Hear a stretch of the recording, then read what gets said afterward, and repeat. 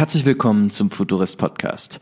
Zu Beginn des neuen Jahrzehnts beschäftigen wir uns in unserem Podcast verstärkt mit dem Thema Internet of Things. In der letzten Folge ging es bereits um die Grundlagen. In dieser Folge besprechen wir mögliche Probleme. Max Krüger ist einer der Autoren des Right Reports, dem jährlich erscheinenden Bericht der IoT-Konferenz ThingsCon. Dabei behandelt der Bericht das Konzept des Überwachungskapitalismus und wie dieser auch im Rahmen des Internets der Dinge relevant ist. Unser Gespräch behandelt konkrete Problemstellungen und wie schwer es tatsächlich ist, effektiv Daten in einer vernetzten Welt zu schützen. Solltet ihr weitere Nachrichten von uns aus der Zukunft erhalten möchten, so lege ich euch unseren Newsletter ans Herz. Dieser erscheint 2-mal im Monat und der Anmeldelink dazu findet sich in den Shownotes. Und jetzt erstmal viel Spaß mit dieser Folge des Futurist Podcast. I'm just trying to think about the future and not be sad. How are these algorithms developed in these self-driving cars? What are the sort of contexts? Who are these engineers? Who are these companies? Anatomically modern humans have only been here about 200,000 years. There's no guarantee we're going to make this. Max, für unsere Zuhörer, stell dich doch mal bitte vor und erklär mir so ein bisschen, was du eigentlich machst und womit du dich beschäftigst. Ich heiße Max Krüger, ich mache einen Doktor und studiere und bin wissenschaftlicher Mitarbeiter an der Uni Siegen in Human-Computer Interaction. Und da habe ich die letzten Jahre zur Rolle von IT oder digitaler Technik im Kontext von Flucht und Migration geforscht. Wir haben mit Geflüchteten und Ehrenamtlichen verschiedene digitale Werkzeuge entwickelt, die dabei unterstützen. Und ich interessiere mich eigentlich dafür, inwiefern so politische oder persönliche Positionen die Gestaltung und Einsatz von Technik beeinflussen. Wir haben uns jetzt in der letzten Folge mit Simon Höher, ein guter Kollege und Freund von dir, so ein bisschen über die Grundlagen von IoT unterhalten und wir versuchen in diesem Blog so ein bisschen das Leuten näher zu bringen, was so das Feld ist. Und mit dir würde ich sehr konkret gerne über die Problemstellung von IoT reden, da ihr in dem Kontext auch einen Bericht veröffentlicht haben, da kommen wir gleich zu. Aber warum denn IoT? Warum habt ihr euch im Rahmen dieser ThingsCon damit beschäftigt? Welches Potenzial siehst du da? Ja, also seit 2013 mache ich mit Simon Höher, Peter Bier und damals auch Emanuel Schwarz ThingsCon. Mittlerweile sind halt viel mehr geworden. Angefangen hat es eigentlich mit so einer Faszination 2013, 2014 für neue Hardware-Prototyping-Möglichkeiten. Wir dachten, cool, neue Werkzeuge, dann kann man neue Dinge bauen und vielleicht auch auf neue Art und Weise Probleme lösen. Und haben eine Konferenz dazu gemacht, um mal zu gucken und zu zeigen, wie das geht und vielleicht auch so ein bisschen so einen neuen Spirit zu zelebrieren, aber mussten dann relativ schnell, kurz danach eigentlich schon feststellen, dass das Ganze auch schnell problematisch werden kann. Und insofern hat sich da in ThingsCon immer mehr vielleicht ein kritischer Blick auf IoT, was ja eigentlich eher so eine Art von Assemblage von verschiedenen Technologien ist, AI, vernetzte Geräte, das gehört alles so ein bisschen zusammen. Und wahrscheinlich gibt es eine Vielzahl an Problemen da. Solche Geräte eignen sich natürlich sehr, um irgendwie Daten abzugreifen, natürlich auch überall passiert und somit auch vielleicht auch ein bisschen Privatsphäre sich da nicht reinzufriemeln, aber quasi ein Maulwurf zu sein, zu überwachen. Und ja, seit ein paar Jahren, aber besonders im letzten Jahr ist der Begriff des Überwachungskapitalismus, Surveillance Capitalism, vielleicht ein bisschen bekannter geworden. Und gerade für solche Geschäftsmodelle, die eigentlich aus einer Zerstörung von Privatsphäre basieren, eignen sich physische Geräte natürlich sehr gut, weil sie, ja. Erzähl doch mal, also Überwachungskapitalismus, was kann man sich konkret darunter vorstellen? Und vor allem, wie steht es denn im Kontext zu IoT dann in dem Sinne? Überwachungskapitalismus ist ist ein Begriff, der von der Sozialpsychologin Shoshana Zuboff mitgeprägt wurde. Die hat letztes Jahr ein dickes Buch dazu rausgebracht, aber vorher auch schon ein paar kürzere Artikel dazu geschrieben, die vielleicht zugänglicher sind als das dicke Buch. Und beschreibt damit eigentlich die Geschäftsmodelle der großen modernen Technikkonzerne, die wir kennen, Google, Amazon, die natürlich, also die bekannterweise versuchen, so viele Daten wie möglich über Personen rauszufinden und über das Wissen, also über was sie aus der Analyse dieser Daten generieren, Werbung und andere Dienstleistungen verkaufen. Natürlich auf der einen Seite kommen da auch gute Tools bei rum, wie Google Maps, aber dahinter steht auch immer der Versuch, weiter und weiter in Privatsphären vorzudringen, die vielleicht unreguliert sind und zumindest sagt Shoshana Zuboff, das passiert so lange quasi, bis man irgendwo auf Widerstand stößt, aber bewegt sich da eigentlich vielleicht rechtlich immer oder auch sozial, was die Praktiken angeht, zum Teil immer in der Grauzone. Und ihre Bedenken dabei sind, dass durch das größere Verständnis, was durch die Quantifizierung unseres Verhaltens oder vielleicht auch unser Vorlieben kommt, es auch immer mehr die Möglichkeit gibt, irgendwo Kontrolle auszuüben. Und natürlich ist Werbung auch irgendwo eine Form der Kontrolle. Man wünscht sich ja, dass dahinter eine bestimmte Handlung folgt, nämlich der Kauf. Aber es sind ja nicht nur Firmen, die das alleine machen, sondern wie Edward Snowden gezeigt hat, geht das oft Hand in Hand auch mit Staaten. Ich will jetzt auch nicht hier nur Verschwörungstheorien an die Wand malen. Also es ist vielleicht auch nur eine Sicht auf die Sache. Da gibt es kulturell, regional und persönlich natürlich viele verschiedene, aber wir haben uns zumindest auch mit dem Riot Report letztes Jahr, das als problematisches Thema rausgesucht. Aber jetzt gerade im Kontext vom Überwachungskapitalismus, ist das nicht eigentlich super, dass die ganzen Daten sammeln? Am Ende des Tages wird ja das Produkt, das ich nutze, viel individualisierter, viel besser für mich. Ich kann viel mehr damit machen. Ist das nicht eigentlich gut? Also ich habe ja jetzt persönlich, sage ich jetzt mal sehr kritisch, keine negativen Konsequenzen davon erleben müssen, dass ein Unternehmen meine Daten hat. Wenn ich jetzt ein Produkt habe, das viel besser auf mich abgeschnitten ist, das viel mehr macht, das, was ich will, wo fängt das an, ein Problem zu werden? Naja, eine Gefahr. Also natürlich kann man sagen, sowas wie personalisierte Werbung ist nützlich. Ich sehe ja nicht den ganzen Scheiß mehr, den ich sowieso nicht kaufen will, sondern ich sehe nur noch die Sachen, die ich kaufen will. Aber natürlich verleitet es dich auch noch eher dazu, die Dinge auch wirklich zu kaufen. Auch wenn ansonsten hättest du sie vielleicht einfach nicht gesehen.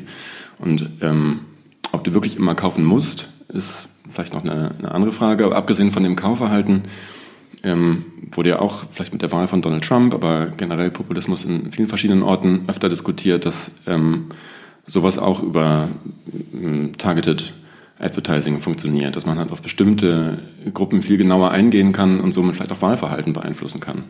Also Shoshana Zuboffs Argument ist, dass es Freiheit, Selbstbestimmtheit und im Endeffekt auch Demokratie damit gefährdet.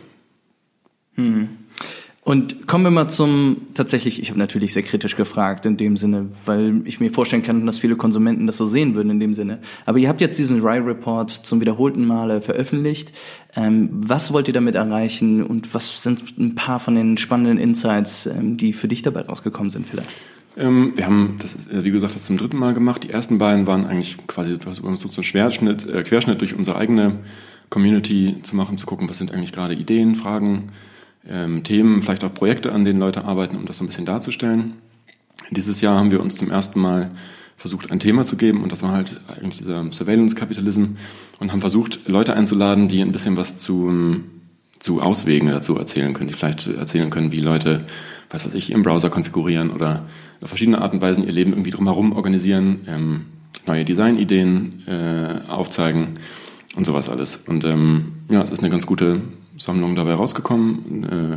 Autoren aus vielen verschiedenen Bereichen, die auch auf viele verschiedene Arten und Weisen zeigen, was problematisch ist, aber vielleicht auch an manchen Stellen, was man dazu machen könnte. Zum Beispiel Irina Schlowski hat einen Artikel dazu geschrieben, wie man das konstante Fragen nach Aufmerksamkeit von Technologie, Nonstop-Notifications, ob es nicht vielleicht sinnvoll wäre, als Designer gegen Engagement zu designen. Also sagen, man muss auch mal quasi Technologie abschalten und sich selber die Ruhe gönnen. Und natürlich ist das, was man als Designer mitgestalten kann. Ob man jetzt Nonstop-Notifications will oder ob man quasi die Pause schon mit einbaut.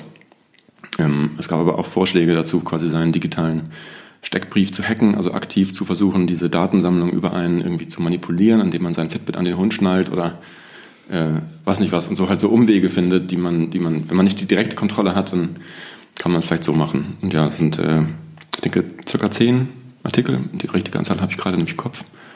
Aber ja. Und gib mir und den Zuhörern dann so ein bisschen ein Beispiel. Was ist denn ein unverantwortlicher Umgang mit IoT? Was wäre denn problematisch? Also ich denke, wo man sich das vielleicht ganz gut angucken kann, es gibt von Vladan Jola und Kate Crawford ein Projekt, das heißt Anatomy of an AI System. Und sie haben versucht, eigentlich diesen Amazon Echo Dot einmal auseinanderzunehmen und haben eine große Karte eigentlich gemacht, die aufzeigt, wo kommen die Materialien dafür her, was passiert, wenn man das Gerät benutzt. Also es ist ja eigentlich im Endeffekt so ein Lautsprecher mit einem Mikrofon dran und steuert Alexa. Aber dahinter stehen natürlich riesengroße Datenzentren, Verbindungen, menschliche Arbeit in vieler Form. Und sie haben so ein bisschen aufgezeigt, okay, wo kommt das her? da geht es eigentlich schon los mit der Problematik. Ich kann natürlich sagen, die meisten Technologiegeräte benutzen irgendwo seltene Erden aus dem Kongo oder ich weiß nicht woher, Lithium aus Bolivien. In der Produktion, in der Gewinnung dessen halt irgendwo entweder keine Löhne gezahlt werden, Sklavenarbeit, Konflikte mit finanziert werden. Lithium ist natürlich auch große Minenarbeit, die natürliche Landschaften zerstören oder zumindest verändern.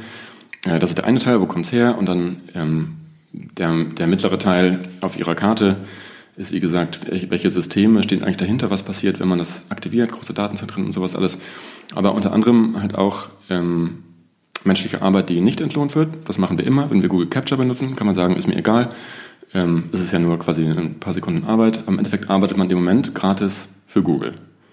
Erklär mal kurz, was Google Capture ist, für die es nicht kennen. Oft, wenn man halt irgendwo, seine E-Mail-Adresse irgendwo eingibt, einen Newsletter abonniert oder sowas, gibt es ja den kleinen Button, mit dem man zeigen muss, dass man kein Roboter ist, sondern dass man ein Mensch ist. Und dann erscheint diese kleine Matrix, wo man Ausschnitte aus Bildern sieht und muss halt sagen, was siehst du darauf, wo siehst du Ampeln, muss dann alle anklicken, auf den Ampeln sind. Das hilft Google dabei, einen Algorithmus zu trainieren, um Bilder zu erkennen. Man braucht halt einmal das menschliche Auge, indem man sagt, okay, so sieht eine Ampel aus auf einem Bild. Und wenn man viele Ampeln anklickt, wird es leichter auf Bildern erkannt. Natürlich verbessert Google damit seine Dienstleistung und seine Technik. Ja, und auf der Karte zum Schluss, der dritte Teil ist, wo enden die physischen Geräte eigentlich. Und für viele von denen gibt es halt eigentlich keine guten Verwertungsmechanismen. Es gibt in Ghana also riesengroße Müllkippen mit Elektroschrott, in denen Menschen versuchen, noch den letzten Cent irgendwie aus dem Kupferdraht rauszupressen. Ja, das zeigt eigentlich an diesem Beispiel so verschiedene problematische Bereiche davon auf. Ich hatte Simon Höher schon gefragt, aber hast du ein konkretes Beispiel, was für dich ein verantwortungsvoller Umgang mit IoT ist? Gibt es jemand, der das macht? Oder seid ihr einfach die Opposition, die versucht, ein bisschen Gegendruck zu machen? Gibt es tatsächlich einen verantwortungsvollen Umgang? Ja, das weiß ich nicht so richtig. Also ich selber sehe ihn vielleicht nicht, aber das ist vielleicht eher irgendwie mein persönlicher Blick darauf. Ich denke, dass andere das anders sehen und ich meine, wie du auch schon gesagt hast, persönliche Färbung muss man ja nicht unbedingt nur als schlecht wahrnehmen. Ein Beispiel, was ich gut finde, was allerdings kein Produkt ist, sondern was ich eigentlich schon ein älteres, über 10 Jahre altes Kunstprojekt, das heißt Natural Fuse von Usman Haag, der auch oft bei der ThingsCon gesprochen hat. Er hat so ein kleines Netzwerk gebaut aus einem Blumenkasten mit einer Pflanze drin, einem Regler, der mit einer Lampe dran, und das sind quasi, ich glaube 6 verbundene Pflanzen und man kann den Regler jetzt einsetzen auf entweder bin ich selfish oder selfless. Und es wird gemessen, wie viel CO2 quasi die Pflanze, die daran angeschlossen ist, verwertet und wie viel Energie der Betrieb der Lampe verbraucht. Wenn man sagt, ich mache das Ding auf selfish, verbrauche quasi also mehr Strom, als meine Pflanze CO2 offsettet, dann stirbt eventuell im Netzwerk irgendwo anders eine Pflanze durch eine kleine Injektion von Essig, glaube ich. Um so einfach quasi deutlich zu machen, welche Konsequenzen der eigene Energieverbrauch hat, wenn man das auf Selfish macht. Das ist natürlich kein Produkt und hat auch keinen praktischen Nutzen. Aber ich finde es immer interessant, weil es eine Art ist, diese vernetzten Technologien zu nutzen, um aufzuzeigen, wo man quasi, wo Resultate der eigenen Verantwortlichkeit irgendwo entstehen. Also ja, wie gesagt, ein Kunstprodukt oder Kunstprojekt. Das heißt, es gibt schon mal sehr selten Bereiche, die dir keine Sorgen machen. Welche gibt es denn auf der anderen Seite der Waage? Was macht dir besonders Sorgen? Was sind die Anwendungen, wo du sagst, das ist besonders problematisch? Und für Leute, die sich gar nicht damit auskennen, was bedeutet das konkret? Was passiert mit den Daten? Was bedeutet das für die Nutzer? Ich weiß nicht mehr genau, wie lange es her ist, aber vor Monaten ist ja klar geworden, dass Google oder Amazon auch persönliche Gespräche durch Menschen analysiert werden, die sie halt irgendwie durch so einen Homespeaker irgendwo aufnehmen. Dann hat man vielleicht da stehen, um was weiß ich, damit die Musikanlage anzumachen oder das Licht aus oder vielleicht auch was zu bestellen, wenn man gerade was bestellen möchte. Aber es ist rausgekommen, dass die Gespräche, die aufgezeichnet werden, nicht nur durch Technik, halt irgendwie durch was vielleicht noch okay wäre, sondern dass auch Menschen dazuhören, ohne dass die Nutzer es selber wussten. Das würde ich zum Beispiel sagen, ist problematisch. Also wenn man gefragt wird und sagt, okay, das ist mir egal, ist ja das eine, man weiß, wann quasi zugehört wird, aber wenn man das noch nicht mal weiß und jetzt je nachdem, in welchem Land oder Staat oder Region man wohnt, man Google vielleicht auch nicht vertrauen kann, das nicht noch an weitere Partner abzugeben, auch Kooperationen mit Regierungen, ist das natürlich schon problematisch. Weil selbst wenn die Daten nicht unbedingt zu schwierigen Zwecken genutzt werden, ist das Potenzial ja zumindest da, dadurch wirklich Leute auch in kritischen Situationen abzuhören. Und ob einem das jetzt generell gefällt, quasi, also mit all diesen Sachen sorgt man ja für einen starken Benefit für Firmen, die damit Technologie trainieren, Technologie verbessern, die sie hinterher wieder für ihren eigenen finanziellen Profit einsetzen können. Man selber profitiert aber nicht davon. Also das eine ist natürlich, ich sage, ist das irgendwie fair, dass man quasi gratis irgendwo arbeitet, und ob man ein Mitspracherecht dabei hat, das würde ich sagen, ist ein problematischer Umgang oder ein unverantwortungsvoller Umgang mit IoT-Technologie. Wenn man jetzt ein Unternehmen ist und man muss sich mehr oder weniger mit diesem Thema beschäftigen, man merkt irgendwie, in meinem Umfeld ist das ein Thema, das wird immer relevanter, wir müssen in dem Thema was machen, in diesem Kontext. Was wäre denn dann, was könnte man Unternehmen raten? Ich erinnere mich, dass Simon Höher hat über eine Anwendung gesprochen, die, ich glaube, von Sonos aufgekauft wird, wo die Daten, die da ausgewertet werden, lokal gespeichert werden und zumindest nicht auf irgendeine Cloud geladen werden. Das ist ja schon mal ein sehr interessanter irgendwie Weg, wie man versteht, alles klar, ich weiß zumindest, wo die Daten sind, physisch, was ja immer ein komplexes Thema ist, aber wenn sich Leute das konkret vorstellen, kommt das ja auch beim Endnutzer mit an. Das wäre zumindest eine Richtung, die man einschlagen könnte. Gibt es andere? Ja, also ich denke, die quasi europäische Datenschutzregelung gibt da ja einige Anreize. Das eine, also es gibt Regeln, aber vielleicht auch irgendwie Vorschläge. Das eine wäre einfach möglichst wenig Daten sammeln. Man muss ja nicht alles sammeln und sich immer bewusst darüber sein, was das eigentlich ist. Braucht man es überhaupt? Natürlich kann man vielleicht auch versuchen, Dienstleistungen auf Daten aufzubasieren, die man selber gar nicht sieht, sondern die irgendwo beim Nutzer bleiben, sodass das Unternehmen eigentlich nie Zugriff darauf hat. Was können denn Nutzer, also Endnutzer, im Umgang mit diesen Anwendungen machen? Ganz kann man denen ja nicht entkommen. Also sagen wir mal, selbst wenn ich jetzt komplett auf diese Anwendungen verzichte, irgendwo in meinem Umfeld werden sie sein, in den Läden, in denen ich shoppe, bei meinen Freunden, zu denen ich zu Besuch zum Essen bin. Was kann man im Umgang mit solchen Anwendungen machen? Einfach den Mund halten oder fällt dir da was ein? Also es gibt eine Reihe von Tipps dazu im Riot Report. Wir haben alle Autoren gefragt, nicht nur ein bisschen darüber zu schreiben und halt ein Problem zu kritisieren, sondern quasi auch immer mindestens drei praktische Tipps dazu zu geben. Und einer, der vielleicht nicht der leichteste ist, obwohl er auf der Hand liegt, ist einfach seinen Facebook-Account zu löschen, keine Google-Apps auf dem Telefon zu haben. Der, wie gesagt, liegt vielleicht auf der Hand, aber Google Maps funktioniert einfach schon richtig gut, was natürlich damit zu tun hat, wie viele Daten sie zur Verfügung haben. Aber es ist dadurch halt nicht ganz leicht, sich von solchen Sachen loszumachen. Ich habe die URL gerade vergessen, aber es gibt eine Webseite im Netz, die quasi zu allen proprietären Apps, die man so benutzt, immer irgendwo eine Open Source lokale Lösung aufzeigt. Also anstelle von Twitter, Mastodon, Das wäre eine Sache, die man als Konsument machen kann. Was ist der Vorteil, eine Open-Source-Alternative zu nutzen? Du hast Kontrolle darüber, welche Daten genutzt werden. Du kannst es eventuell sogar selber hosten und weißt quasi, weißt ganz genau, wo die Daten gespeichert werden. Du speicherst sie dann in dem Falle selber. Das ist die Offenheit, Zugriff, Transparenz und Kontrolle. Jetzt gerade im Kontext von dem Riot Report, fallen dir da gute Entwicklungen ein? Geht die Industrie in die richtige Richtung? Was ist dir aufgefallen? Also ob die Industrie in die richtige Richtung, weiß ich nicht. Ich finde die Regulierung der EU ganz passend, also GDPR, auch wenn man vielleicht noch nicht so genau sagen kann, ob es wirklich, wie groß der praktische Nutzen ist. Aber als Signal ist es ein erster Schritt und es gibt ja damit eigentlich auch in die Wirtschaft einen Anreiz dafür, Technologien zu schaffen, die vielleicht irgendwie Privatsphäre schützen und sich andere Modelle zu überlegen, mit denen man vielleicht auch wiederum Geld machen kann, was ja nur möglich ist, wenn es die entsprechenden Gesetze gibt.